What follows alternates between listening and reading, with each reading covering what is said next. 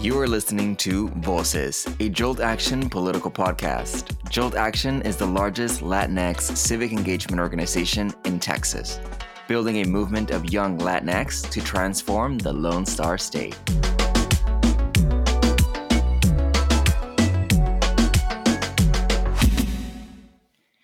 Bienvenidos, mi nombre es Antonio Arellano and I lead Jolt Action.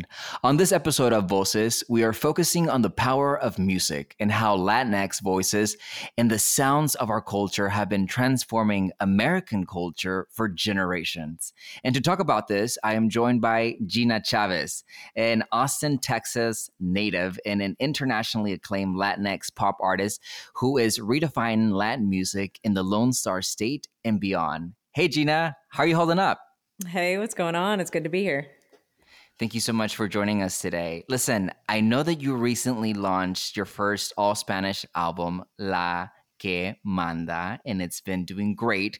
And I know that it's been a long time coming for you. It's a huge step. So tell me about your journey to Spanish and what that's been like for you.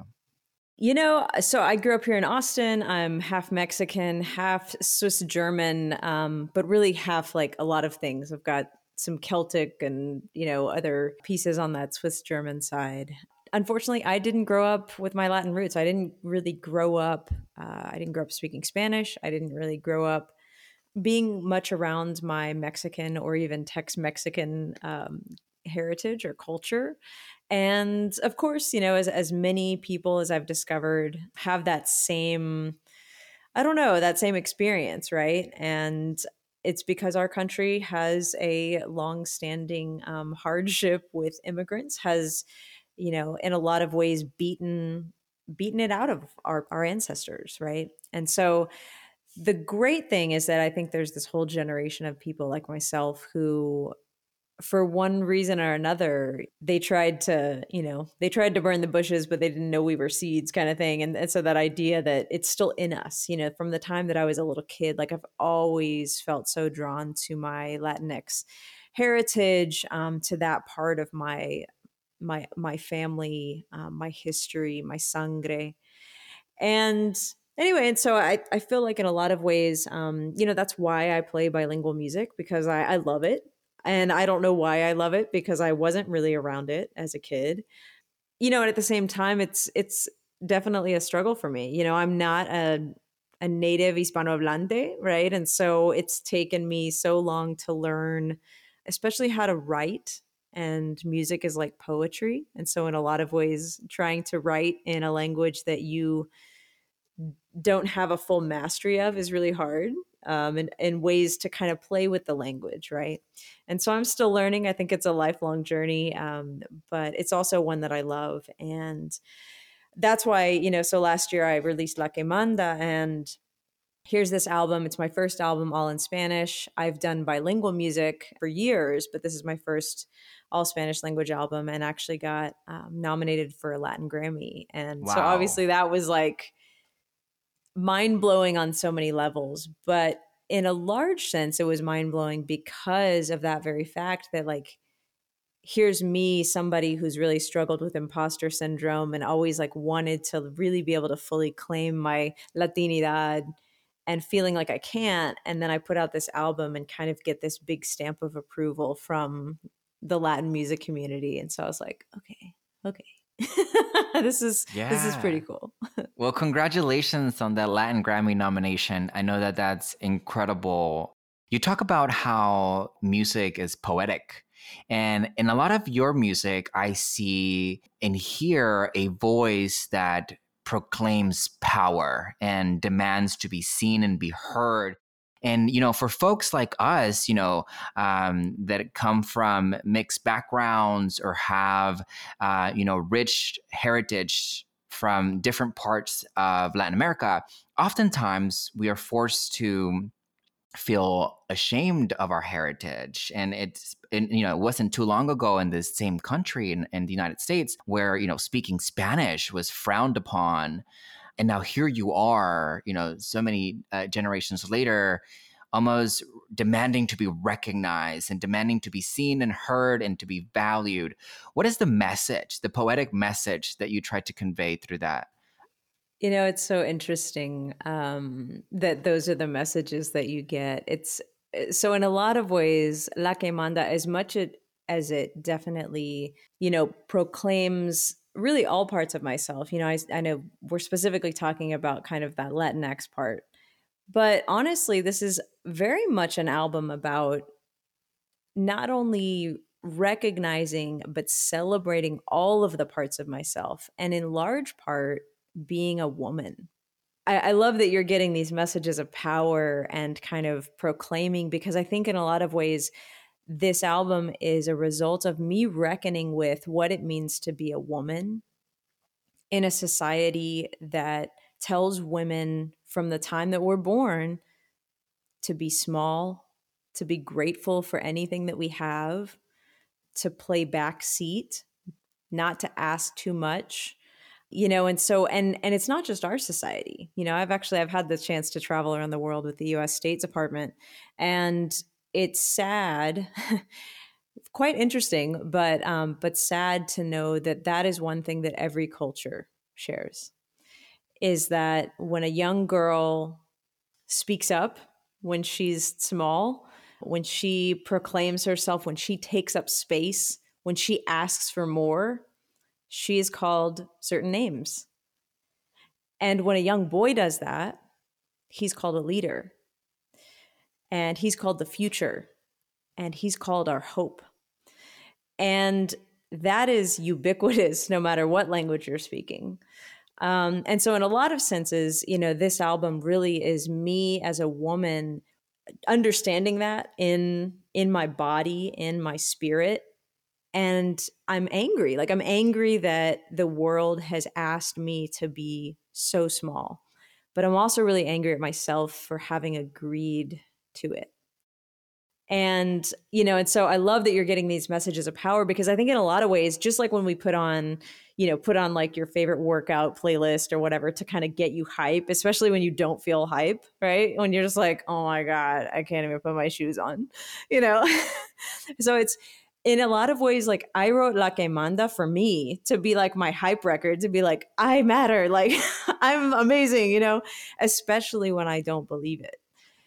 But of course, it's also, me proclaiming and celebrating who I am as a woman, who I am as a halfie, who I am as an activist, as a lesbian, as a Catholic, and all of those parts of myself that may not seem to live very well together, but in fact, they really do, and they really can. And you're such a unique artist for our times, right? Like, in this moment in history, we are seeing such an uprising of, female leadership, such an uprising of a demand to change the status quo and to recognize the voices of people of color, of LGBTQIA folks, of the diversity of our population, and to get an equal and fair shake in our society. And I think that in your music, you see a lot of this, right? A lot of this shift in society that is ushering in a new era of what's possible and the opportunity that the future holds for our country. Taking it back to another one of your tracks, She Persisted. You say, they tell us to sit down, they tell us to work hard, they tell us to stop and wait our turn, they tell us to shut up, listen. Nevertheless, we are persistent. Talk to me about what was going through your mind, or what goes through your mind when you give the opportunity to perform this, and what is, again, the underlining message here that is trying to be conveyed to your audience. Yeah, so She Persisted was a track. We actually wrote it. It was a co-write that I did with a guy from Sweden who had come to Austin to this thing called the House of Songs. There are houses of songs all over the world. There's maybe a handful of them. One's in like China, one's in Arkansas, one's in Germany, I think. And the founding one here is here in Austin. And so songwriters from all over the world can come and live in Austin for like a week or two, and then they get paired with local songwriters. This guy, Jens Thorneval, he and I were paired up, and it was 2 days after Senator, Mitch McConnell had silenced Elizabeth Warren on the Senate floor. And She Persisted had erupted into all of these rallying cry and all of these incredible memes of people like showing women persisting throughout history. And so I had written, I think it was the day that happened, I had written this little piece. And I just had kind of that first line that, says, my hands are tied, your hands are too. Now we don't know where to go, don't know what to do. So I think I had like that verse, and I was like, hey, so I've got this. I don't really know what to do with it, but I was wanting to fit "Nevertheless She Persisted" into a song, which is kind of hard. It's a bit of like, "She persisted" is a weird phrase. Like no one says that. You know what I mean?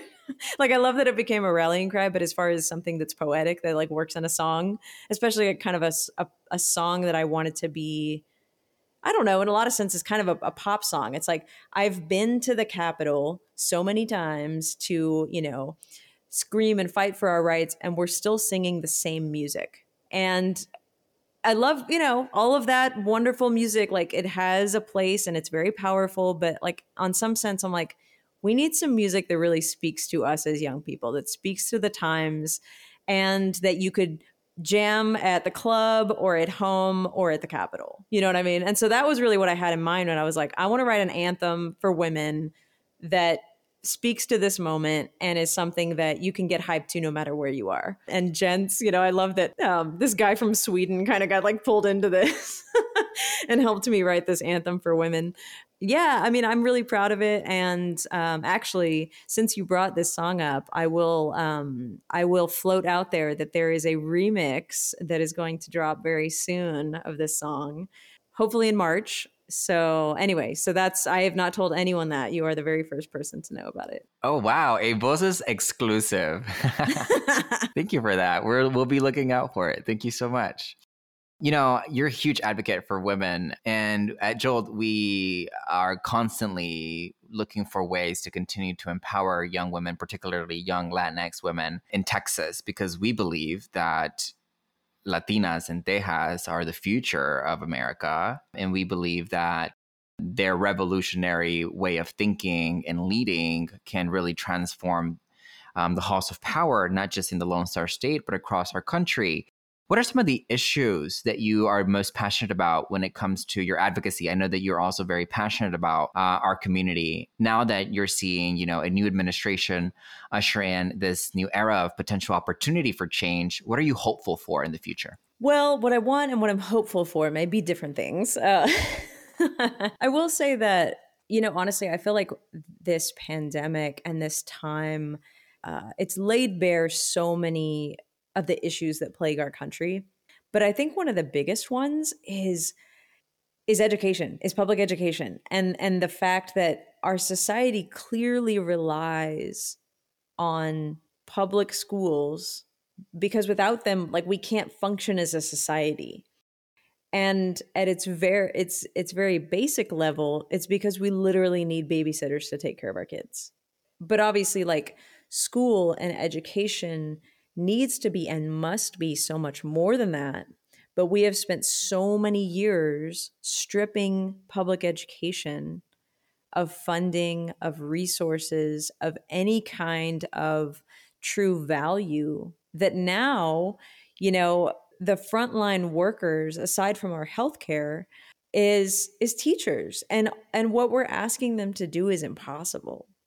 Because here, I mean, there's so many issues to dive into, but to me, it's like painfully obvious that public schools need to be upheld for the value that they hold in our society. And education, I think you can look at any nation, and when you look at their education system, you can see what path they're going down. And for us, we've been stripping public education and making it so that only the wealthy can actually get a good education, can afford a good education. And that's exactly the path of countries that, where you have 80% of the wealth is in the hands of 20% of the population. That's exactly the way to do it, right?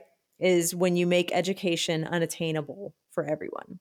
And so I think it was like last April when we were all in lockdown, And everybody was like, oh my God, teachers, oh my God, we love you, teachers, teachers, teachers, teachers. And now, fast forward not even a year, and everybody's like, teachers need to get back to work. They need to stop complaining. And they just need to, like, if restaurant workers can be in a restaurant, then teachers can be in a school. And you're just like, okay, whoa, like what? What happened? What happened in like 8 months that we went from loving teachers to now being like, if you don't get back into the classroom, I can't actually function in my life. You know what I mean? And I'm just like, oh my God, guys, come on. I haven't really been like a huge vocal advocate of the need to fund public education and teachers and really invest, but that is like weighing on my heart so much right now, largely in part because my wife is a teacher. She's a public school teacher. She's a basketball coach. And we're living the day in and day out of what it means for her to literally be teaching a class on Zoom and kids in person and have all these stipulations where they're like, oh, you should stay home. But then yet they're playing basketball games and they don't have to wear masks. And it's crazy town. It's crazy. Voces is made possible by listeners like tu. Please visit jolttx.org/donate to help fuel the fight for progressive change in Texas. Now back to Voces. No, that's huge. Absolutely. And, it impacts really every aspect of our lives, right? We want to make sure that the next generation of folks are well educated, but also we need to protect our educators to make sure that they are fully supported in all aspects. And right now, given the global pandemic, that means going the extra mile. Gina, I know that you have a unique lived experience in the sense that you talked about this earlier on in the conversation, being a halfie, right? This lived experience that so many of our listeners resonate with. Maybe, I'm Mexican American, but my folks didn't teach me Spanish, and so I don't know Spanish. Or maybe I know Spanish, but I don't necessarily resonate with banda, or mariachi is not my thing, or, and there's such a different generation now that is being, and it's beautiful and it's to be celebrated because it just speaks to the diversity and the spectrum of our community. Talk to me a little bit about growing up in that ni de aquí ni de allá space, and what those trials and tribulations were like for you. So this is a funny story. So I come home from middle school. I went to Lamar Middle School here in Austin.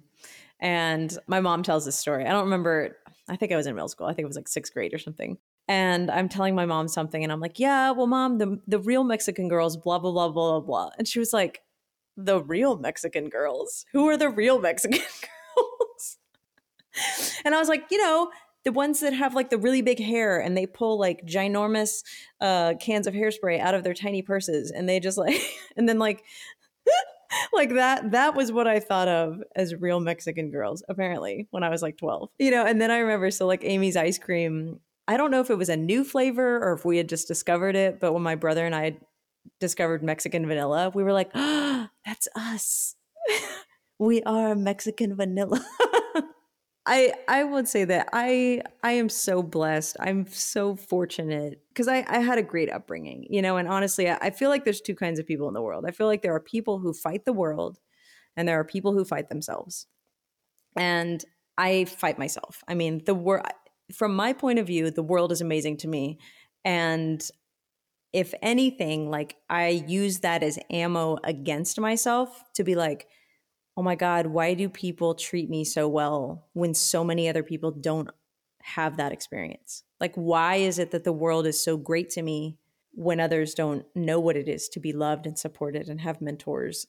And of course, that's not a helpful way to look at things because me beating myself up does nothing good for anybody. But I do think that, like in an unhealthy space, I use that to be very bad to myself. But in a healthy space, I say, okay, well, great.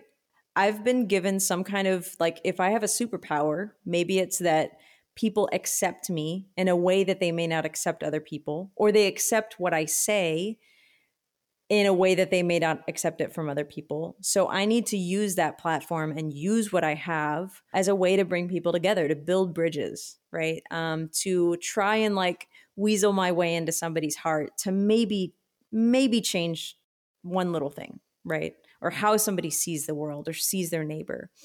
And, I think to kind of get back to your question, like I haven't experienced a whole lot of negativity as related to being Latina. And I think it's because the world does not see me as a Latina. You know what I mean? Like I'm super light skinned. I have freckles. I don't think there's a lot of like Latinos with freckles. like no one expects me to be Latina, right? And so when I speak Spanish, for instance, people are like, "Ay, que te hablas bien." Like they're like surprised. They're like, "Oh wow, like you shouldn't even speak Spanish and you speak Spanish." Whereas my wife, she's like pura mexicana, has a lot of even very like Native American characteristics. And like she looks very, very Latina and has, of course, this beautiful skin and like, all of this, right? But she looks like she, quote, should speak Spanish. Well, we're probably about the same level of Spanish, right? And so when we go to El Salvador, for instance, and we did some mission work down there for about a year, and that was exactly how they treated us. Was like me. They were like, Gina, you're so amazing because you look like you look like an extranjera and you speak so well. And they're like, que te hablas bien. And I was like the golden child. And Jody, they were like, pero por qué no hablas? Like they were just like, why don't you speak Spanish, right?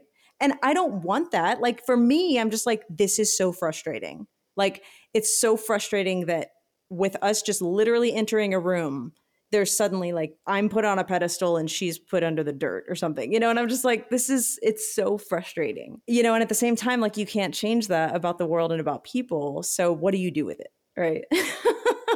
So I don't know. I don't have a lot of like, fortunately, like I don't have a lot of negative stories like from my perspective, but I know that it's out there and it's so frustrating. And you're right that it's like we've gone from shaming people to like, don't speak Spanish, you're shamed, to now like, oh, you're now bringing shame upon our community because you don't speak Spanish, right? It's an interesting divide. But, I would venture to say that, little by little, we can make progress and begin to shatter some of those preconceived opinions and some of those expectations. And for those folks who are listening to this who are not Mexican enough for their Mexican family members in Mexico, and not American enough for their, cousins here in the States, you're Latino enough, period, and Latina enough, period, and Latinx enough, period, as you are, and you should celebrate it and embrace it. Maybe it's with hot Cheetos and salsa, and maybe it's not, and then that's okay too, But I think that it's important that as we move forward as a society, we begin to recognize that we're evolving and we're changing, and linguistically and culturally, we can continue to harness all the brilliance of our culture, but take it to a new level and begin to embrace people as they are. And in another layer that you have as well, as a member of the LGBTQ family, we also need to make sure that we start having that conversation as Latinx folks about being more welcoming and being more okay with having conversations about queer identifying folks, gender nonconforming folks within our community, and becoming a society where that is not out of the question, where it's normal and it's okay and it's totally fine and it's okay to be celebrated, right? So, Gina, you've been blazing trails in Texas, and we all love you and respect you so much here in the States. And we know that you're going to be a huge global phenomenon soon, and you're already well on your way to making a lasting legacy. But what is the legacy that you want to leave behind? I think it really is just building bridges. Obviously before the pandemic, I spent much of my time on the road playing, and I would literally be on planes and in rental cars and Airbnbs basically every Wednesday through Sunday. I was flying somewhere, playing, a few shows in a different part of the States, coming back home for a few days, flying out again, which was very hard. And the most rewarding thing about it, I do love performing, but it's gotten to the point where I've performed enough that there are definitely nights where I'm like, okay, like don't want to get on stage, right? And then of course I get on stage and I have a great time, but the best part comes after the show, and a lot of times I've played in, like really off the beaten path places, like the middle of nowhere, Iowa, in like a school library, a theater in the panhandle of Nebraska, in Alexandria, Louisiana, in a bed and breakfast town in North Carolina. And I get on the stage and I sing my songs that are bilingual, and I share my story of being Catholic and lesbian, of going to my church and holding my wife's hand in Mass, and sharing those stories of what it means to love my faith and love my wife, and that that's possible within one heart. And the amazing part is that people don't walk out. Like I'm always kind of like, okay, like what's going to happen, But the bigger part is that people come up to me and oftentimes they're just like, wow, thank you. Like we don't get that message here. We don't hear music like this here. Or Latinos that have come out of the woodwork and they're just like, oh my God, I haven't heard Latin music in so long. And, my family moved from Mexico generations ago and we've been here in Wisconsin and like, whatever, right? Or, oh my gosh, I grew up on the border in Texas and I didn't grow up speaking Spanish either. And now I want to learn about my culture and your music feels like home and like a breath of fresh air. Or, and it's like validating everybody's kind of existence, that we're all okay. Just like you said, it's like your story matters because it's your story, not because it looks like somebody else's, but precisely because it doesn't. I remember this one particular moment when I was in this bed and breakfast town in North Carolina, and there was a teenage kid who comes up to me after the show, and he had been helping the sound guy. He was like one of the sound techs. And he comes up to me after the show in the dressing room and he just points his phone at me. He holds out his phone. And on it, like on a note, he's written, "I'm gay too." And like he couldn't even say the words, but he wanted to share it with me.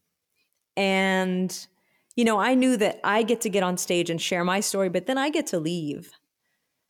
Like I don't have to, I'm not living there in that bed and breakfast community. I don't know what it's like to go to his home. I have no idea his experience, but just the fact that he wanted to share it and couldn't even do it with his voice means something to me. That representation matters, even though I don't look exactly like this kid, right? But that our experiences matter, and that by sharing our own stories, we empower others to embrace and share their own. And that would be my desire for my legacy, to help other people embrace and celebrate and share their own stories. Gina Chavez, transforming American culture one song at a time. Thank you so much for joining us. This episode of Voces was recorded at our Jolt Action headquarters in Houston, Texas. We drop new episodes of Voces every other week on Wednesdays. If you like our content, please be sure to subscribe and share. Learn more about our mission to empower the Latinx community in Texas and find out how you can get involved at jolttx.org. That's JOLTTX.org.